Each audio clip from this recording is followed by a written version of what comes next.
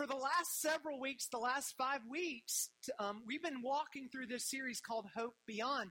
And really what it is it's a series through the book of 1 Peter in the New Testament. So if you've got your Bible or your phone and you've got a Bible app, go ahead and find your way to 1 Peter. It's toward the end of the New Testament. We're going to be in chapter 3 today, so you can make your way there. If you have the YouVersion Bible app, our notes are there. If you go to events, you can check, you can go to search for Church at Cane Bay, or just search for Cane Bay, and it will come up under events on the YouVersion app, and you can follow along with notes. You also have your program to take notes. We've been encouraging you during this series a couple of things. One, take some notes as we walk through, because we're walking through verse by verse. Also, we have these books at the back. If you haven't picked up one yet, there's a few left. And these little booklets are kind of like a study guide. They have some more verses that go along with the verses that we're doing today that you can use in your own personal quiet time as you spend time with God during the week. This will give you some verses to read and some things to pray about as you do that. So grab one of these. They're on the table at the back there. So make your way to 1 Peter chapter 3, and we'll get there in just a second. But listen, so this is not just a book of the Bible. It is a letter, right? Every week we've been saying this is a letter that Peter wrote to real people living in a real time. In fact, if you look at who Peter's writing to in this letter, he's writing to Christians or followers of Jesus who've been scattered throughout the northern Mediterranean area. Now, this is why you need to know that this is important. These people that Peter's writing to, they've been living under persecution and great suffering, and they're suffering for their faith. They're suffering for their belief in following Jesus. So here's what the Roman Empire said. The emperor and the governing leaders said, listen, these Christians, if we group them together, they'll have power and influence, and they say they worship a king, and it's not me. And so what they said is if we scatter them, if we persecute them, if we cause them suffering, maybe we can kill off the threat that they perceived was in Christianity. So you have to understand these people lost their homes, their jobs. They've been pushed out of their communities, and we call them exiles or refugees. And that's who Peter is writing to. Now, last week, as we walked through this series, last week we talked about having hope beyond injustice. So the interesting thing is what Peter writes to them in chapter 2 is he tells them that even though the Emperor Nero is ruthless and tyrannical and awful, that we submit to the emperor for the Lord's sake. Now that sounds crazy. Why would you ever submit to a horrible dictator? And Peter says, because that's what a follower of Jesus would do. Now you can go back and listen to the message, but then he takes it a step further and he says, slaves and masters. Like, He talks about this whole thing of slaves and masters, and he goes, I know it's unjust. I know it's unfair. He doesn't say it's right at all. He said, but if you find yourself in the position where you have a master who's not good, anyone over you in authority that's unjust or mistreats you, he goes, here's what a follower of Jesus would do. A follower of Jesus would somehow honor and respect the person even when they're not honorable and respectable. Because that's what followers of Jesus do. And we don't do it for their sake. We do it for God's sake. And today, he's going to continue that thought. Now, here's the interesting thing. We're in chapter 3 today. But you're going to notice in just a second as we jump in, remember this is a letter. We've divided the Bible into chapters and verses. But you know, when it was written, Peter didn't write his letter in chapters and verses. You got that? He wrote a letter, and people read the whole thing. We divided it into chapters and verses to make it easier to organize and search. But we need to think through the fact that what we just talked about last week, as they're reading this letter, this is just the next thought after that. All right, so I'm going to point that out in just a second. But if you've made your way there, 1 Peter chapter 3, we're going to start in verse 1. Look at this. He says the very first word is likewise. Now, stop right there. That's all we're going to read. We're going to talk about that for a minute. The word likewise. Now, look at that just a second. What Peter is saying is he's saying, just like what I just said, are you with me? Just like what I said in chapter 2, even though he wouldn't have said chapter 2. You guys awake? Did you miss that hour of sleep? All right. So he said, just like what I just said, what I'm about to say is just like what I just said. Well, what was he saying in chapter 2? Everything I just told you. We submit to authority for God's sake, not for the authority's sake. Not because it's right or just or good for people to mistreat you or do things evil to you, but we submit to it and honor them because we honor God. And he says, likewise, just like the emperor, just like masters and slaves, even though those are horrible things. And look what he says. He says, likewise, wives, all right, you ready for this? I'm going to ask you to do something for me just a minute, wives and husbands and everybody in the room. Be gracious for just a little bit with open ears, soft hearts. Listen, because sometimes when you read things for face value, if we listen and we let God speak, you'll see a different perspective. Sometimes we have to put on a different lens to read things through, and I'm going to show you that in just a second. So just be patient, gracious. Ladies, are you with me? Okay. Likewise, wives, be subject to your own husbands, so that even if some do not obey the word, they may be won without a word by the conduct of their wives, when they see your respectful and pure conduct. Now, hold on for just a second. Let's talk about this. Why is he addressing wives right now? And he's going to address husbands in a little bit, but why is he addressing wives? Well, because just like he addressed people submitted to an emperor that was not so nice, and he addressed servants who may have been serving masters who were unjust, he also knows that wives sometimes live with husbands who aren't very nice either. Are you with me? Wives, if you're with me, you got it? You're scared to say anything right now, aren't you? He's dealing culturally with people who would have had a hard time submitting to people who sometimes use their authority in unjust ways. It still happens in our world. But it definitely happened in the world Peter was writing in. Look at this. He's using examples of people who may have trouble honoring authority because of the culture they lived in. Now, we may not have the same level of ruthless emperors or slaveries of oppression of women in our context, but we do have some of it, and we can understand what Peter is about to say. So look at this. Look at the next thing. He says, wives, be subject. Now, that's the troublesome word, right? That's the hard word. Be subject to your husbands. Because in our culture, we've learned that we don't like being subject to other people. We don't like submission to anybody. And yet that's what Peter's been talking about last week and this week is as followers of Jesus, we willingly and voluntarily submit to other people. And he's saying, wives, listen, it's no different for you. Now, here's what I want to tell you. So let me give you a little disclaimer here.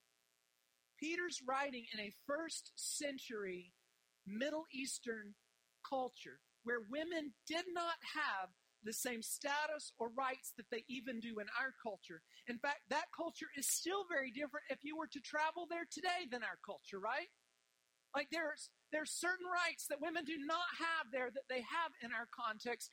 And Peter is writing in that context. And you need to understand it's a very patriarchal society. We have trappings of that still in our society, but you need to understand that. And you see, here's the crazy thing. Many of the early followers of Jesus were women.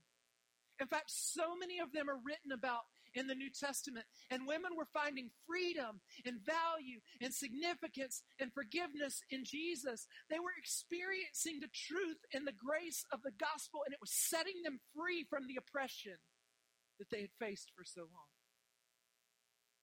What was happening was Christianity was causing quite a cultural stir because now women were finding value in who God said they were, not in who society says they are. Do you understand? Look at this verse. Galatians 3:28, Paul writes this. It's a crazy, radical verse to have been written 2,000 years ago. He says, there is neither Jew nor Greek, there is neither slave nor free, there is no male and female, for you are all one in Christ Jesus. Listen, the world does not think this way. We like to set people over people. We like hierarchy. We like control. We like power. And what Paul is writing is when you come to Jesus, we're all the same.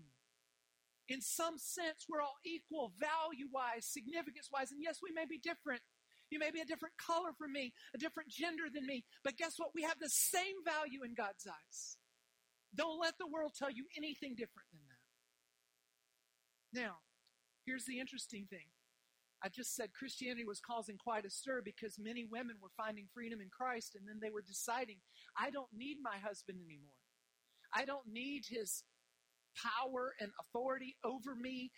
I don't need my stubborn, unbelieving husband because now I have value and significance, and I can follow Jesus. And so what was happening in that culture is all of a sudden division was sometimes being caused by this new freedom and forgiveness that they were finding.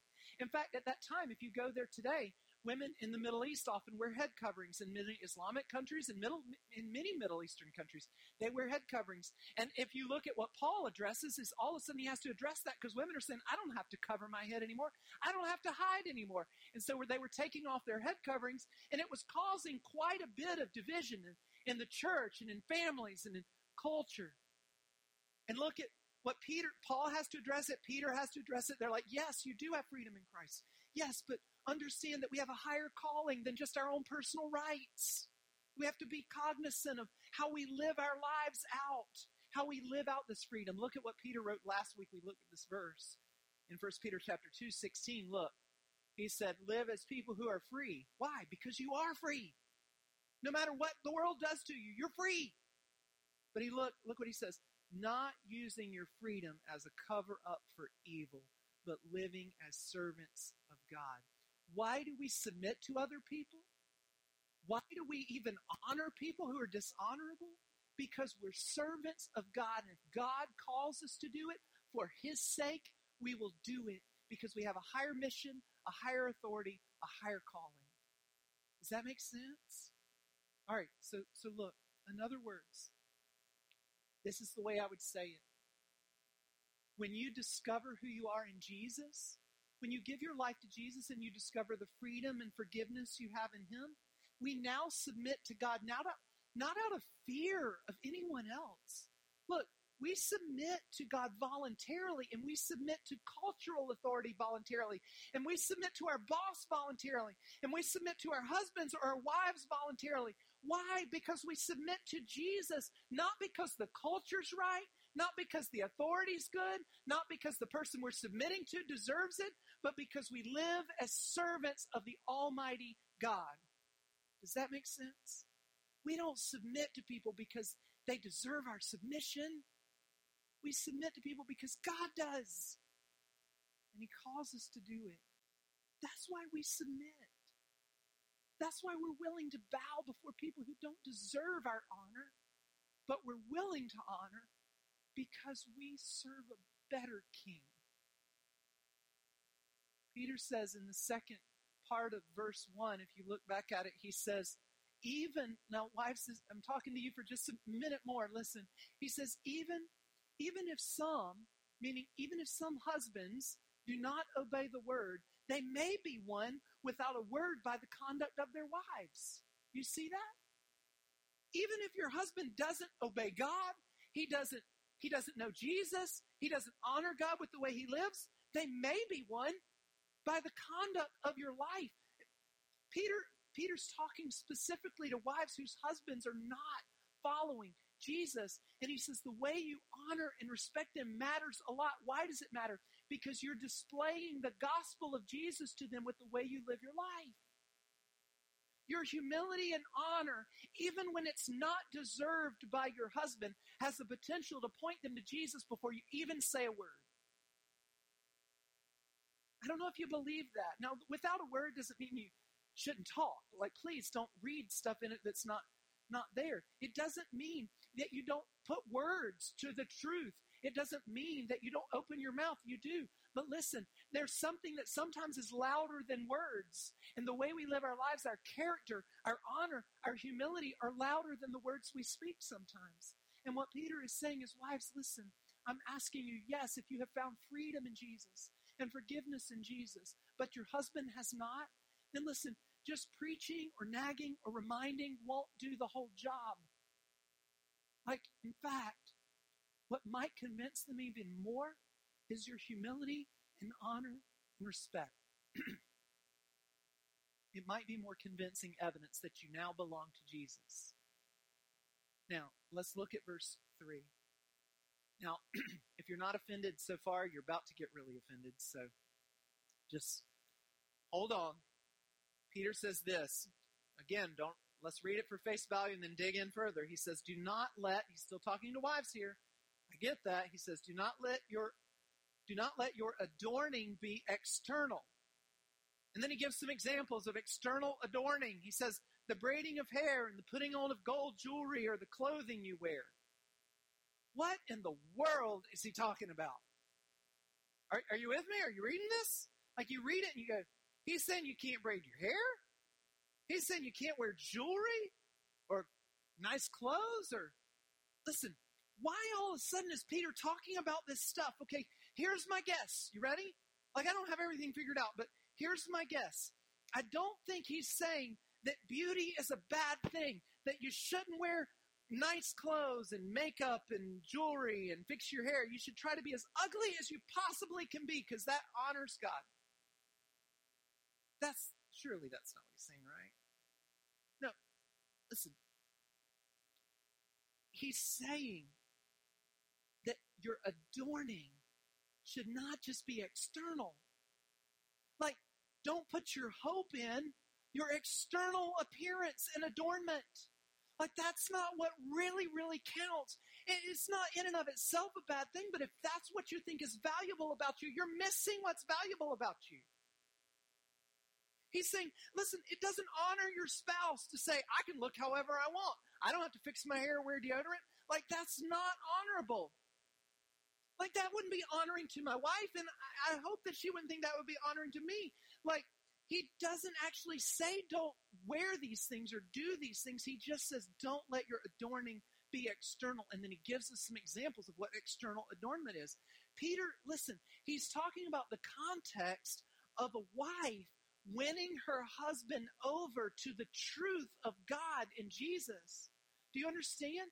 He's saying, wives, if you want to win them over, if you want to have impact and influence there, it's not going to come from just your appearance and outward adornment.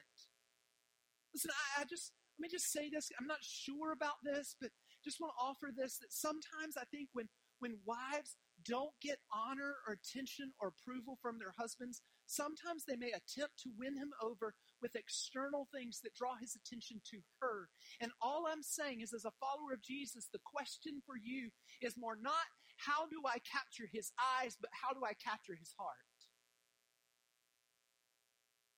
Look at what Peter says in verse 4. He says, let your adorning be the hidden person of the heart, with the imperishable beauty of a gentle and quiet spirit, which in God's sight is very precious. Listen, he says, let your adorning be internal.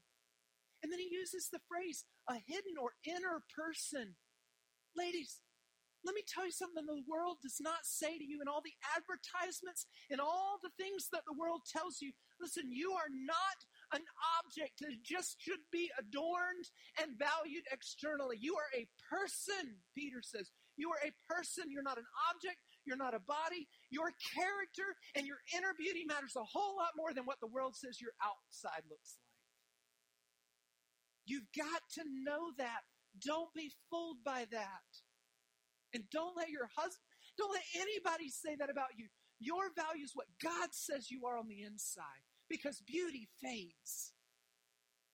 Beauty fades. Don't put your hope in that. Don't put your hope in that. That is not your value. Some things speak louder than flashy clothes and flashy things. Your humility and your honor have a lot more lasting impact than your outward beauty, so don't settle for things that don't matter. Verse 5. Peter says, for this is how the holy women who hoped in God used to adorn themselves.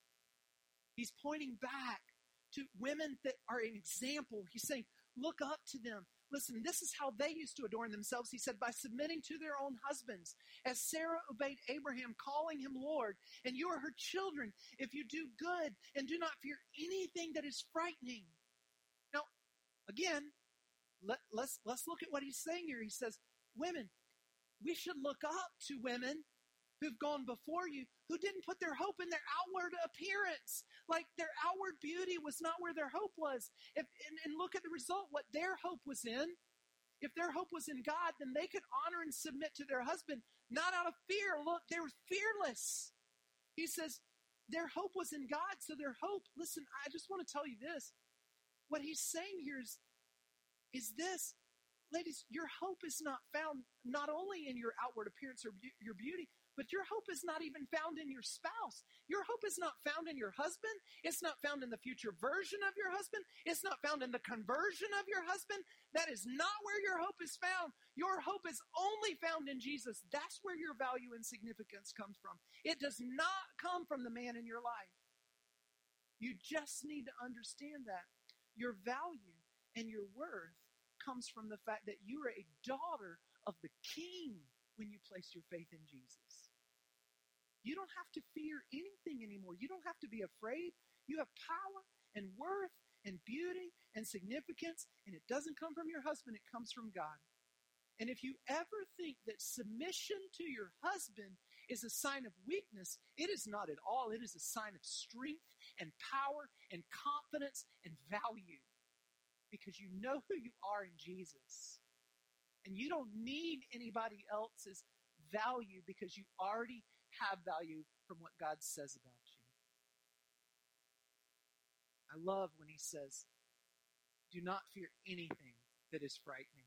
You don't have anything to fear anymore when you belong to Jesus. Now, look, Peter uses the example of Sarah and Abraham, and he says Sarah obeyed Abraham and called him Lord. Now, listen, I'm just going to tell you, this is a different culture, right? Ladies, if you go out to lunch today or go home and you call your husband my Lord like they do on like Downton Abbey or something, that's going to be weird. So don't do that, like unless you think there's value in it. But like what Peter is saying is he's not saying that you need to be just like Sarah and Abraham were 3,500 years ago.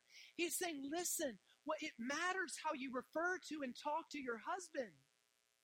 It matters. Listen, so Susan and I, years ago when we I think Wilson, our oldest son, was born, but we went out to dinner with another young couple that we had met, and we went out to dinner that night, and their names were Curtis and Tina. I'm saying their names, so I hope they don't listen to this podcast. But here's the thing. We went out to dinner with them that night, and they were a fun couple near our age, and we were laughing and joking, but we started noticing something the whole night. She was making jokes about him, about Curtis, and they were kind of funny. But after a while, and he was even laughing about himself, but after a while, we're like, he's a real idiot. Like, he doesn't know how to do anything. Like, he's a big mess, and it's really funny. And then after a while, I started feeling uncomfortable, and she kept joking, and you just kind of do that uncomfortable, awkward laugh, like, are we still talking about Curtis? And we left that night, and on the way home, we're just like, wow, I bet he laughed outside, but I don't think he was laughing inside. Like, I'm just going to tell you, listen, in our culture, this is just me talking for a second, we've made it normal and funny for husbands and dads to look like bumbling idiots sometimes in our world. But I'm just going to tell you, inside, I don't know that it's the most honoring thing to do that. And maybe we do need men to step up. Maybe we do need them to be the husbands and dads and men God's called them to be, but it is never going to happen by belittling them and putting them down. It just won't happen that way. Listen, ladies, you have the power, because you belong to Jesus, to influence and impact your husband, but it will not be from belittling him. It will be from honoring him. I promise you, that's what Peter's saying. Now, husbands, are you ready? It's your turn. Woo! I made it through that part. All right. Husbands, sorry. No, please don't clap. I will get feedback from my wife later. All right. Now, Peter turns his attentions to husbands. He addresses women first. Why? Because women would have had the greater struggle with this in that culture, right? Because they were more oppressed. So why wouldn't he talk about them longer? But now he's not going to leave you husbands out. So you ready? Peter can't ignore husbands. So verse 7 says this, likewise, there's that word again, likewise. In other words, just like I said about wives, husbands, get ready. Like just like wives have a responsibility to honor and submit, husbands, guess what? You have a responsibility to honor and submit to. Likewise, husbands, live with your wives in an understanding way, showing honor to the woman as the weaker vessel. Hold on just a second. I'm telling you, just wait, we'll get there. Since they're heirs with you of the grace of life, so that your prayers may not be hindered. All right, let's look at the first part. He says, likewise, husbands, live with your wives in an understanding way. Husbands, men, listen to me just a second. If you're not married yet, guys, listen, take this advice. Listen, live with your wives in an understanding way. It means this. It's not an excuse to say, I just don't understand her. That's not okay. You are called by God. Peter's saying your number one job with your wife is to understand her, consider what she needs, consider how she feels, consider how God sees her, consider what she's like and what she wants and what she dreams about. You need to study your wives, men. You need to listen to your wives. You need to date your wives. You need to think about your wives. What does she feel? What does she dream? What does she think? What does she want? That's your job. That's your job as her husband. Live with her in an understanding way. Look at the second part. He says, show honor to her as a weaker vessel. Now, why in the world does he use the word weaker vessel? Sometimes don't you wish you could change words in the Bible and then you realize, okay, God, teach me what you're trying to say here. So, listen,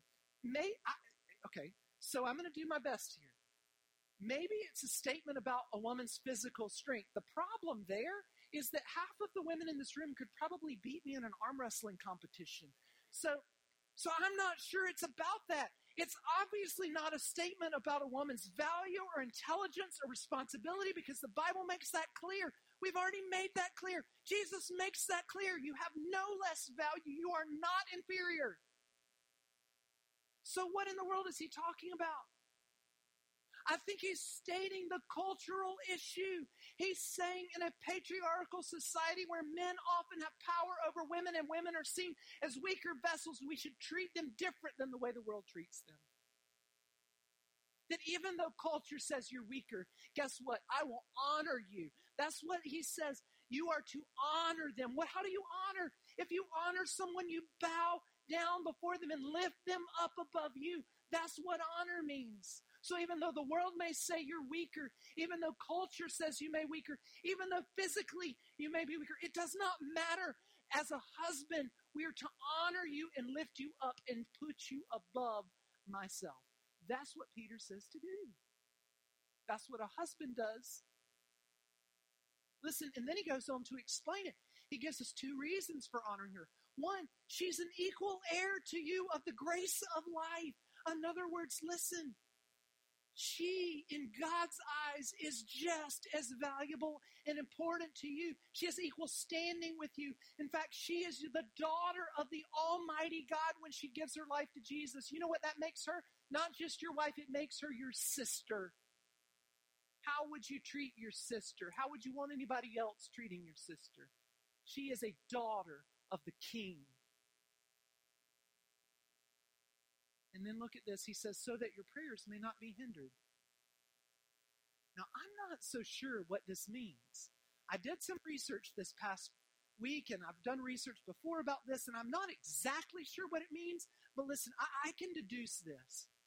That if I selfishly don't understand my wife, if I selfishly don't seek to honor my wife, then talking to God and hearing from God will be difficult for me. Are you with me? That there is something about the way I treat my wife that affects my relationship with God. Husbands, are you hearing me?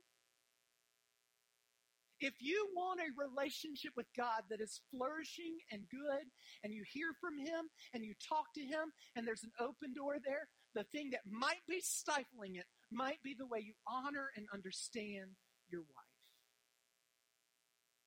Listen, husbands and wives,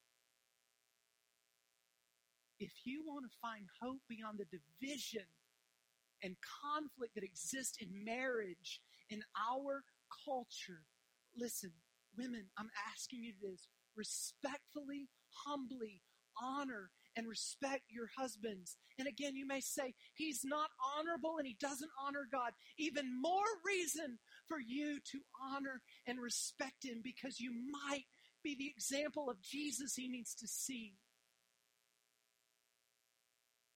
And men, listen, it is high time for us to exemplify Jesus by laying our lives down for our wives. The world has told them that they only matter because of the way they can look and the way what they offer you, and that is not true. Your job is to know her and understand her and honor her and fight for her, not just because she's your wife, but because she's the king's daughter and an heir to his kingdom.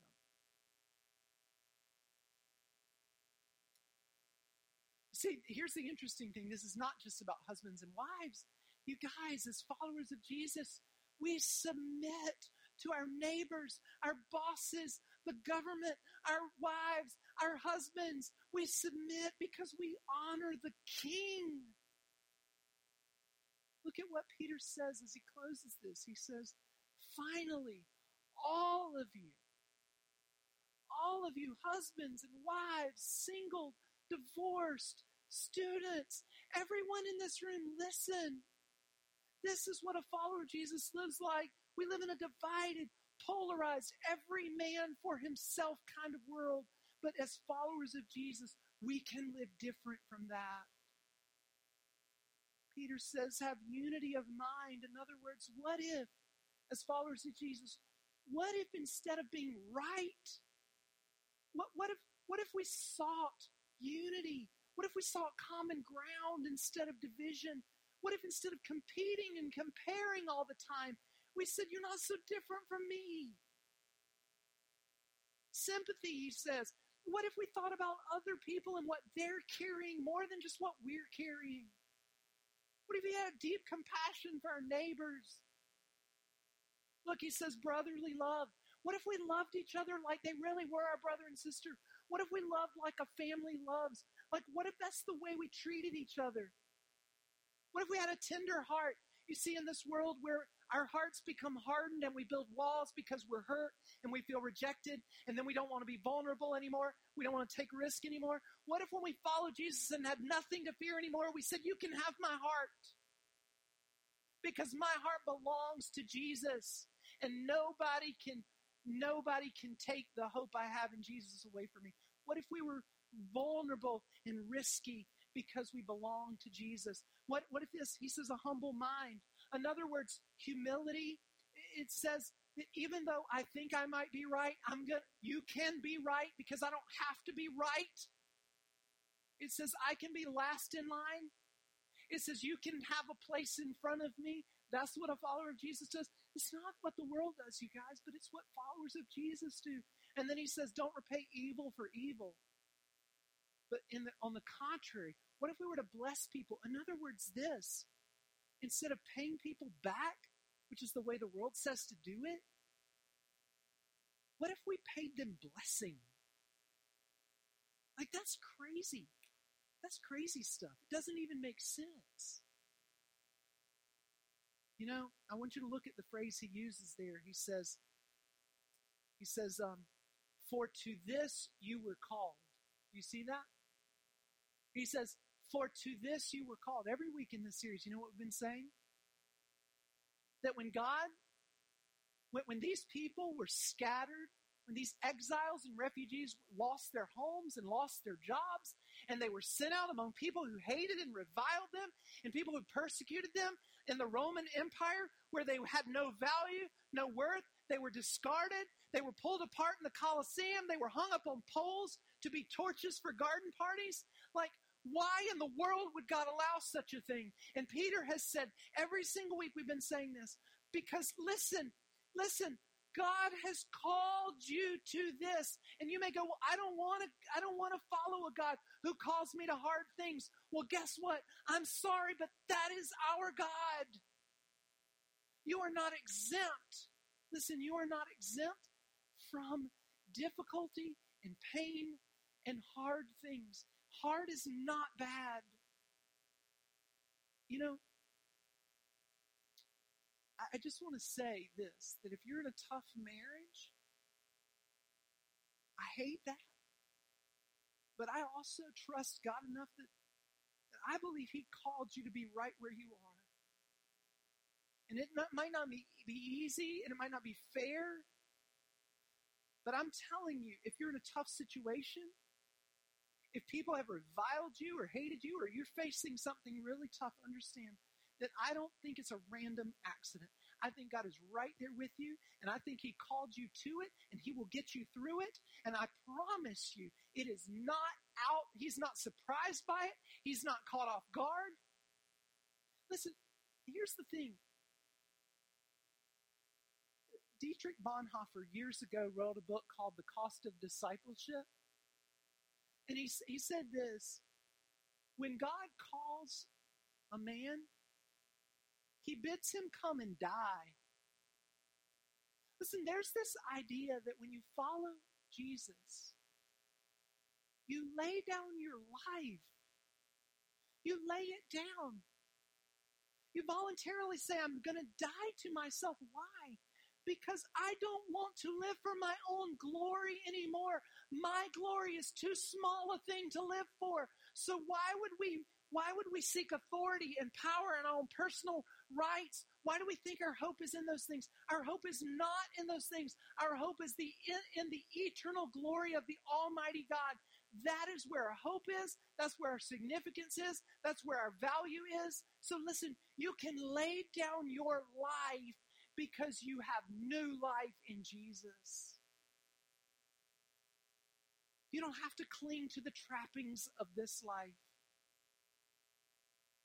Listen, Peter closes by saying, for whoever desires to love life and see good days, let him keep his tongue from evil and his lips from speaking deceit. Let him turn away from evil and do good. Let him seek peace and pursue it. For the eyes of the Lord are on the righteous, and His ears are open to their prayer, but the face of the Lord is against those who do evil. He's quoting from Psalm 34 here, and I think he quotes this to basically say this, that it is God's job to repay evil, not yours. That it is God's job to be the judge, not yours. And you may see injustice and unfairness, and you may see authority doing wrong things in this world, and you may see culture that just doesn't get it right. But none of that really matters. What matters is that we hope in Jesus Christ. No matter what circumstance we face, we have hope. Listen, if your hope is in external things or appearance, it will fade. We've already said that. If your hope is in your spouse or the future version of your spouse, you will be let down. If your hope is in your freedom or your rights or your power or your position or what the world says about you, you will never be satisfied, because ultimately your hope is in you.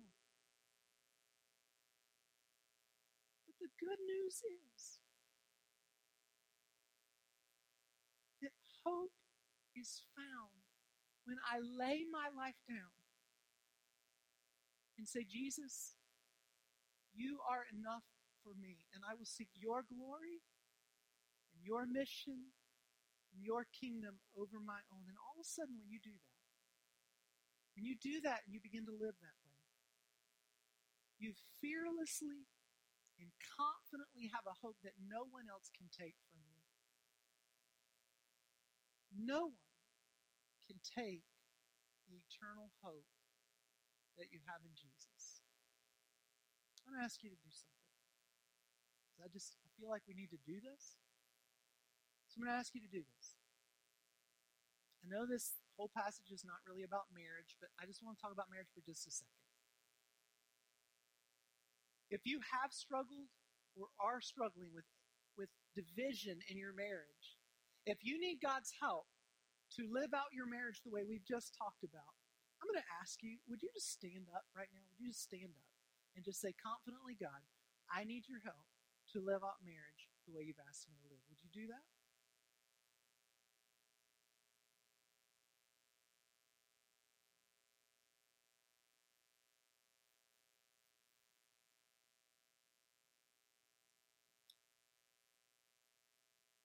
This is hard for us, isn't it? I mean, this kind of life is hard. It's hard in marriages. It's hard just in the world we live in. It's hard to honor and submit and respect. Listen, God's Spirit and God's power are in you if you follow Jesus. And you can live fearlessly and confidently, knowing that you belong to Him. Let's bow our heads and pray. God.